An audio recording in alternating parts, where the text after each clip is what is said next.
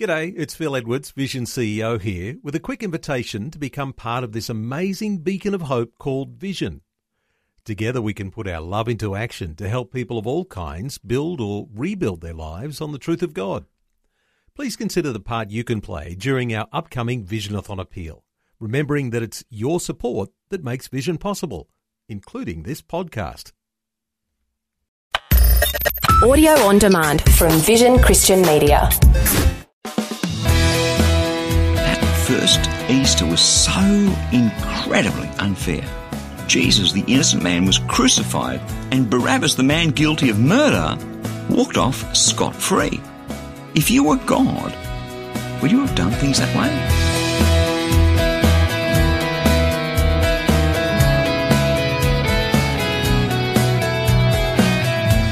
Hi, I'm Bernie Diamond, and thanks so much for joining me again on Christianity Works.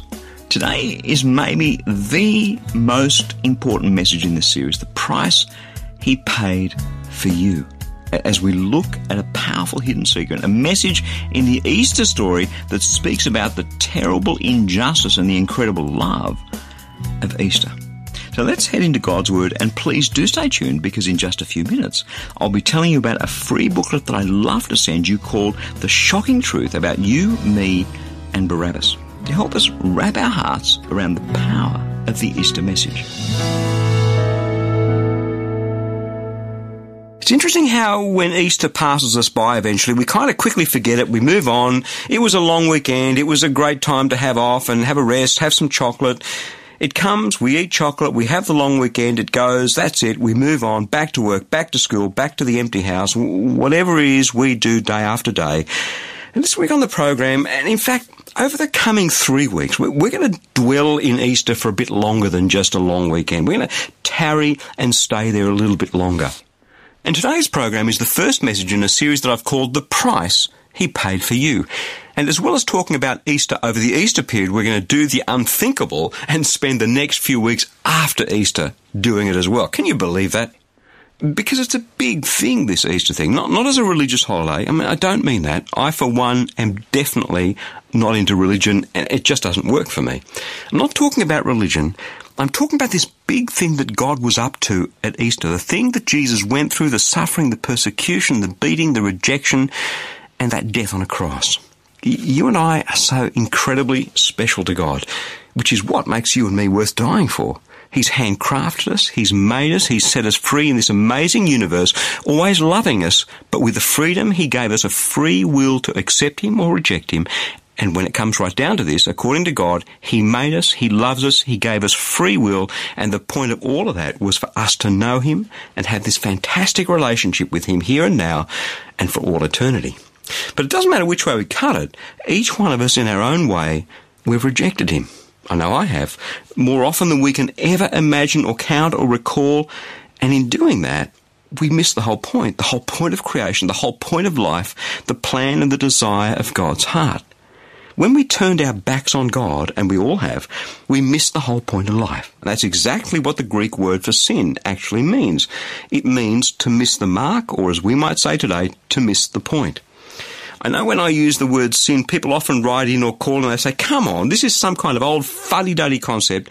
Get with it, Bernie. Get into today. Sin just isn't relevant. It's something that priests and ministers talked about in the 1950s. Get with it. It's old-fashioned.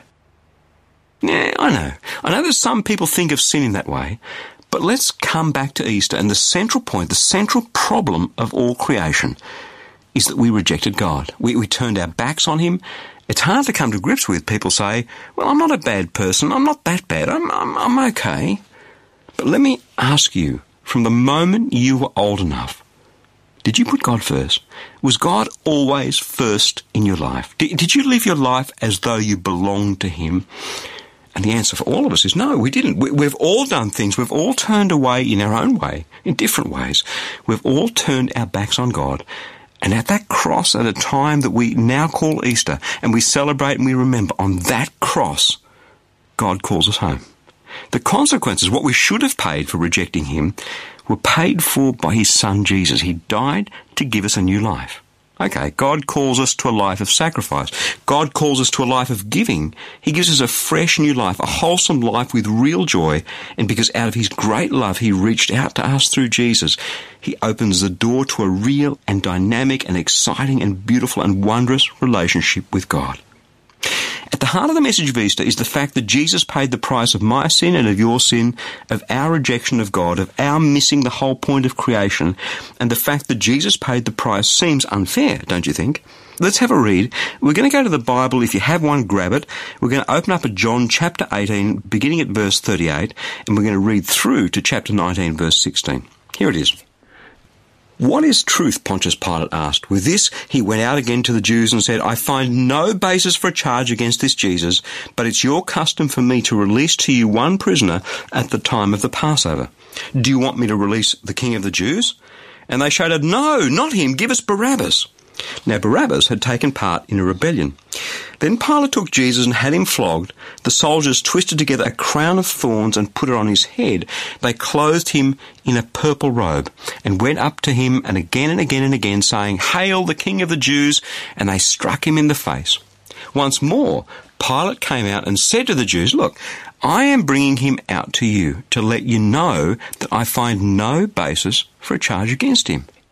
And when Jesus came out wearing the crown of thorns and the purple robe, Pilate said to them, "Here is the man." As soon as the chief priests and their officials saw him, they shouted, "Crucify him! Crucify him!" But Pontius Pilate answered, "You take him, you crucify him. As for me, I find no basis for a charge against him." But the Jews insisted, "We have a law, and according to that law he must die because he claimed to be the Son of God." And when Pilate heard this, he was even more afraid, and he went back inside the palace. "Where do you come from?" he asked Jesus. But Jesus gave him no answer. "Do you refuse to speak to me?" Pilate said. "Don't you realize I have the power either to free you or to crucify you?" And Jesus answered, "You would have no power over me if it were not given to you from above. Therefore the one who handed me over to you is guilty of a greater sin." From then on, Pilate tried to have Jesus set free. But the Jews kept shouting, "If you let this man go, you are no friend of Caesar's. Anyone who claims to be a king opposes Caesar." When Pilate heard this, he brought Jesus out and sat him down on the judge's seat at a place known as the Stone Pavement. It was the day of the preparation of the Passover week, about the 6th hour. "Here is your king," Pilate said to the Jews. But they shouted, take him away, crucify him." "Shall I crucify your king?" Pilate asked. "We have no king but Caesar," the chief priests answered. Finally, Pilate handed him over to be crucified.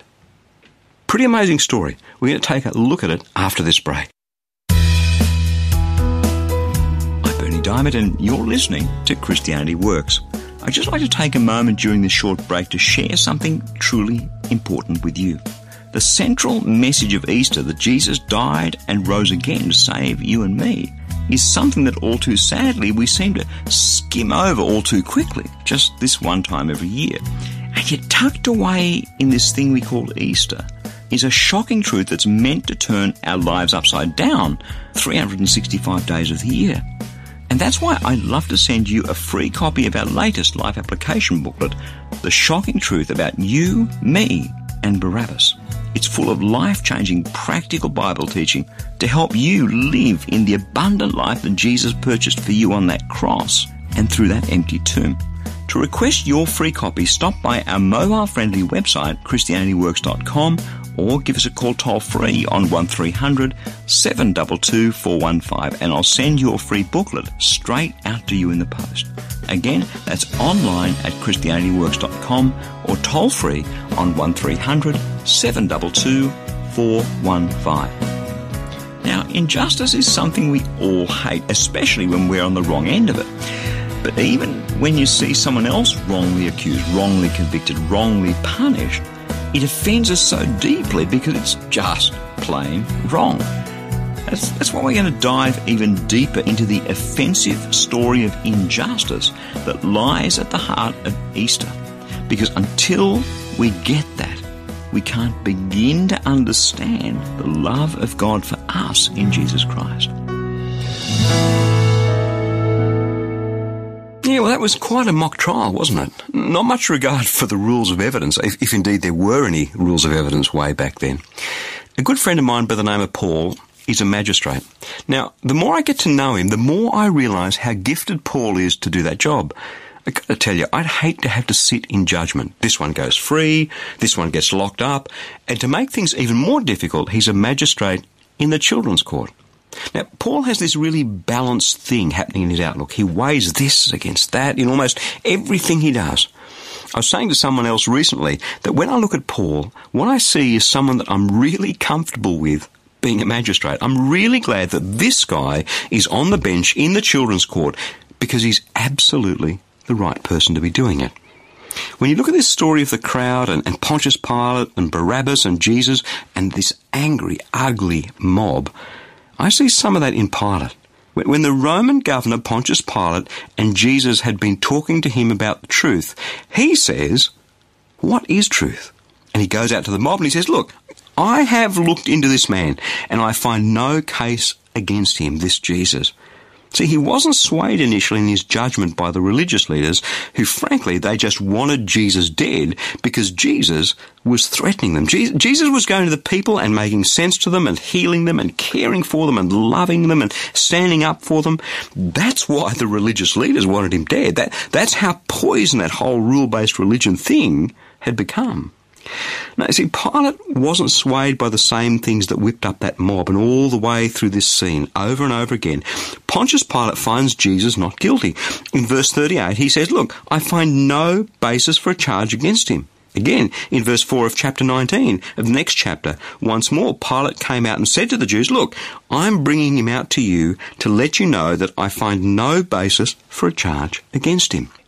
Verse 6 of chapter 19, "You take him, you crucify him. As for me, I find no basis for a charge against him." And then again down in verse 12, "From then on, Pontius Pilate tried to have Jesus set free." See, he was a man who was fairly objective, and he found no guilt in Jesus the Christ. Of course, there's a marked difference between my friend Paul and Pontius Pilate in that ultimately Pilate was a weak man, and he gave in to the crowd. He never changes his judgment, mind you, but based on this tradition, he just rolls over because of this angry mob, and ultimately he said, look at the life of Jesus, this man who healed people and who reached out to them and who cared for them, who taught them stuff about life that made sense. Of course he's innocent. Innocent of everything, except the fact that his goodness, his genuineness stood out in sharp contrast to the manipulation and the deceit of the religious leaders of the day. He threatened their power base. That's why they wanted him dead. Now, the other player in this game is Barabbas. Barabbas is an interesting character. His name literally means son, which is what Bar means, of the father. Abba, Bar Abba, son of the father, Barabbas. Now, we'll come back to that a little later. But he's a criminal. John tells us there in verse 40 that he'd taken part in a rebellion. If you go to Matthew's Gospel, chapter 27, verse 16, Matthew calls him a notorious criminal. So it was well known that this man was a crook. In Mark chapter 15, verse 7, and Luke chapter 23, verse 19, they both tell us that Barabbas committed murder as a part of an insurrection. So here we have it. A well-known, notorious criminal, a murderer Barabbas versus Jesus Christ, superstar. This Jesus with rock star status who healed the lame and the sick and the blind and stood up for the oppressed and the needs of the people against all of those religious rules and all that manipulation, he exposed religious hypocrisy of those leaders. Huge crowds followed him. They listened to him. They saw him heal countless people. They saw miracles. Those same crowds, just a few days before, on the day we now call Palm Sunday, when Jesus came into Jerusalem riding on a donkey, they threw down palm leaves. They were shouting praises, literally calling him King of the Jews, their Messiah, their Saviour. And yet now, just a few days later, whipped up by the religious leaders, manipulated by them again, here they are baying for his blood. Crucify him. What a brutal response. No wonder politicians say that the opinion polls are fickle. There's a great saying, a week is a long time in politics, and it was certainly true then as it is now. Look at it again. When they're given a choice, they say, we want Barabbas, we want Barabbas. And of Jesus, crucify him. When Pilate asked them about Jesus, they said, crucify him. And ultimately, Pontius Pilate went against his own impartial judgment. He was weak. He was afraid of the crowd. He had Jesus beaten. He had him handed over to be crucified. Wait for it. Instead of Barabbas, who got set free. Do you get it? It's a switch. It's a substitution that's going on here. Barabbas, the son of the father, was the murderer. He should have gone to the cross, but instead he was set free, and the innocent Jesus was crucified in his place. And here's what God's saying to us through what happened. Jesus is the Son of God and the Son of Man. This is my beloved Son, in whom I am well pleased. God said that of Jesus. Jesus was also a man. He often referred to himself as the Son of Man. He was human. He was God in the flesh. He was perfect, without spot or blemish. Ask Pilate. He was totally innocent. The Son of God, Jesus, the Son of the Father, the Son of Dad, Barabbas. God is a loving dad. There's a radical concept here introduced by Jesus. The Jews didn't refer to God as Dad, but Jesus called him Abba, Dad. And this man, Barabbas, Bar Abba, son of Dad, is the one who gets set free. It's the swap over. It's the substitution. The Son of God and the Son of God, both with the same name, Jesus and Barabbas. The innocent is substituted for the guilty. Jesus went to the cross for Barabbas. Barabbas deserved it, but Jesus wore it. Barabbas was the murderer, but Jesus was killed. Barabbas was the one who hurt people, and yet Jesus suffered in his place. Barabbas, the son of the Father, was guilty and he went free. Jesus, the son of the Father, was innocent and he went to the cross. And who judged him? Not Pilate. Pilate wasn't the one that sent him to the cross. It was the angry mob, the religious leaders, the very people whom he came to set free, whom he loved, whom he healed, whom he taught. They were the ones that turned against him. They were the ones who had Jesus crucified. So, what does that mean for you and for me here and now?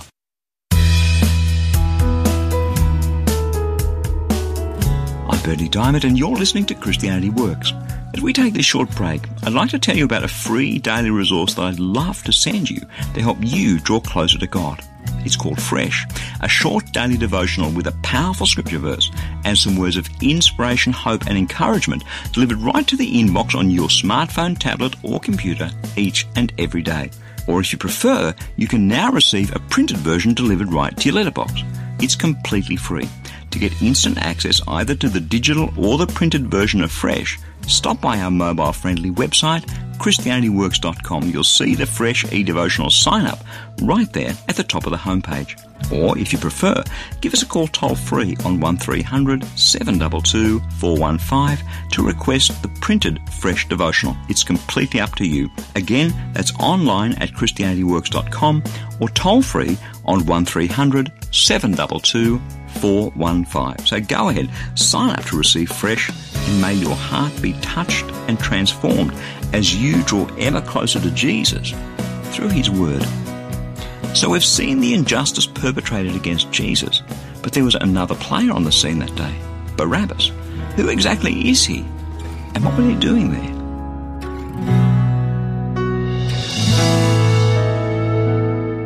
Let me ask you something. Who is Barabbas? There was Pontius Pilate, there was Jesus, there was Barabbas, and then there was the angry mob in this story. To the angry mob, Barabbas was just that criminal and murderer, and it was the Passover festival. The Passover is the celebration of when God was releasing his people out of slavery in Egypt centuries before, and he sent 10 plagues on Egypt, on Pharaoh, and the final plague was the death of the firstborn of all the Egyptians, from Pharaoh's son through to a slave's son, right through to the firstborn of all the animals.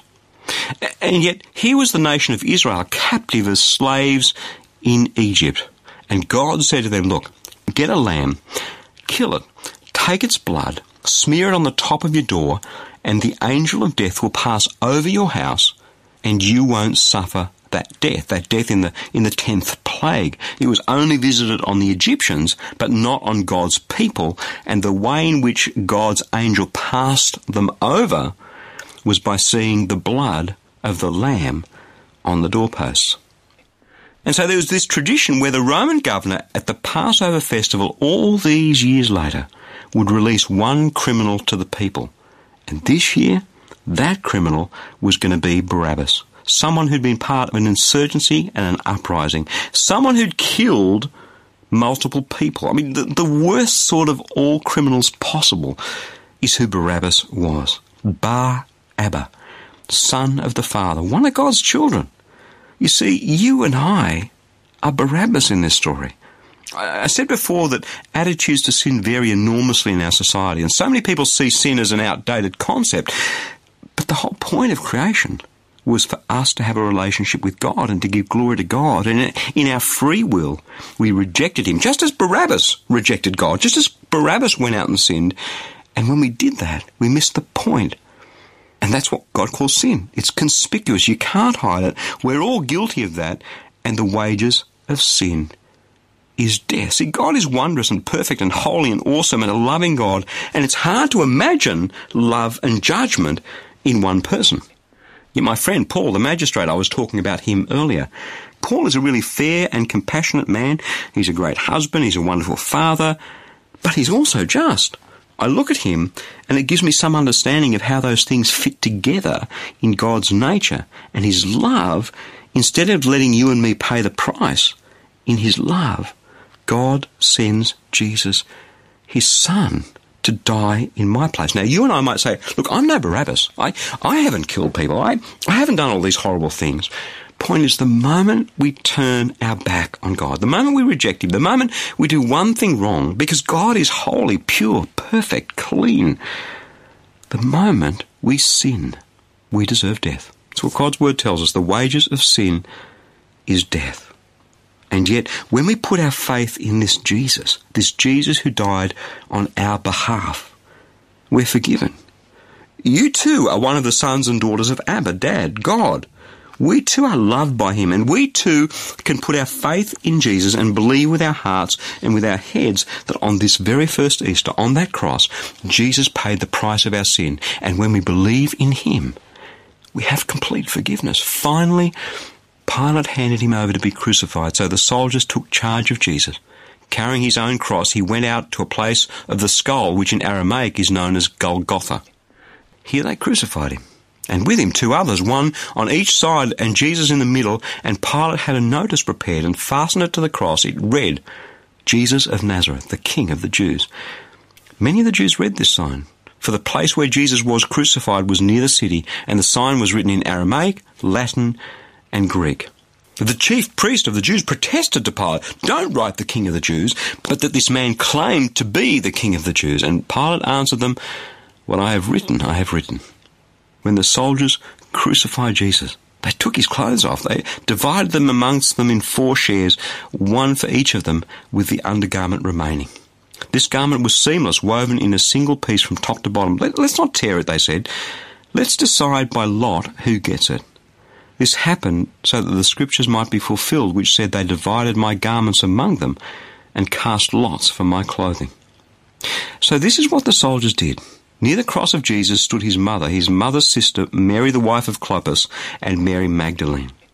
When Jesus saw his mother there and the disciple whom he loved standing nearby, he said to his mother, dear woman, here is your son.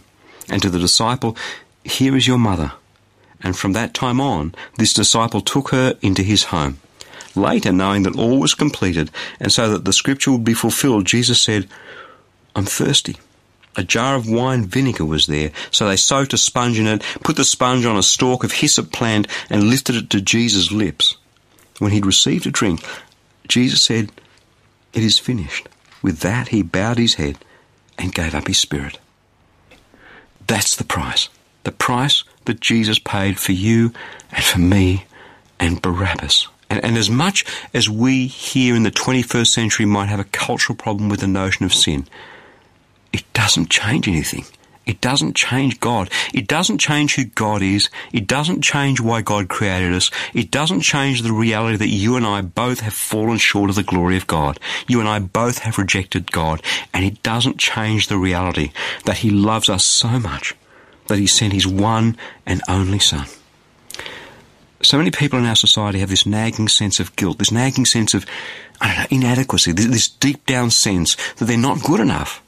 And the reason is that we aren't good enough. And God comes to us through the cross of Jesus Christ and cries out to us and says, I love you.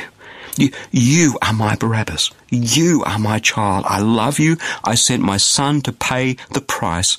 Look at my son. Look at the cross. Put your faith in him and you can have eternal life, a new life, a fresh life, a life that begins now, a life with me that goes on forever. When we believe in Jesus, we have the forgiveness that Jesus purchased. When we believe the door is flung open into a deep relationship with God, when we believe we have eternal life, we do. Anybody, the worst criminal, you, me, even had he believed, Barabbas.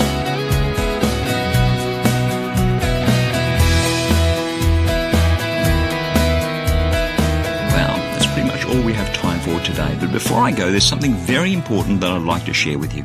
Over these coming weeks, this program, Christianity Works, is going to be encouraging so many people in over 160 countries to receive Jesus Christ as their Lord and Saviour. After all, Easter is a time when hearts are open to receive this amazingly good news.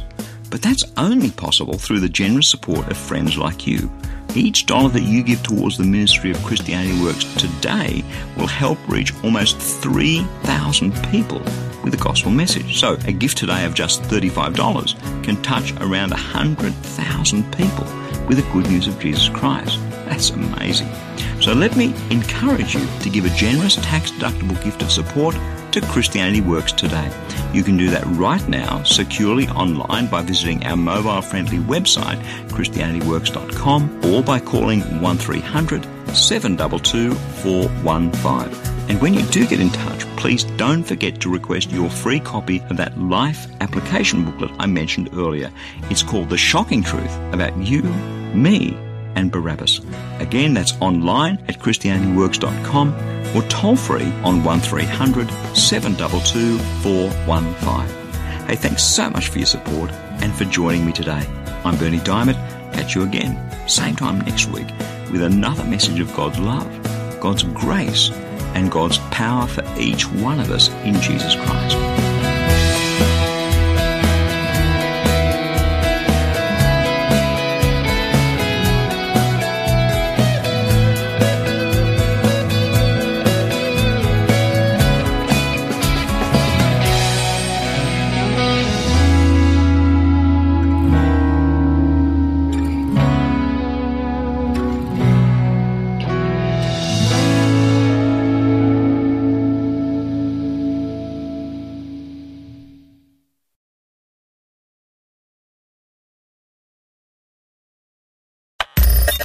Thanks for taking time to listen to this audio on demand from Vision Christian Media.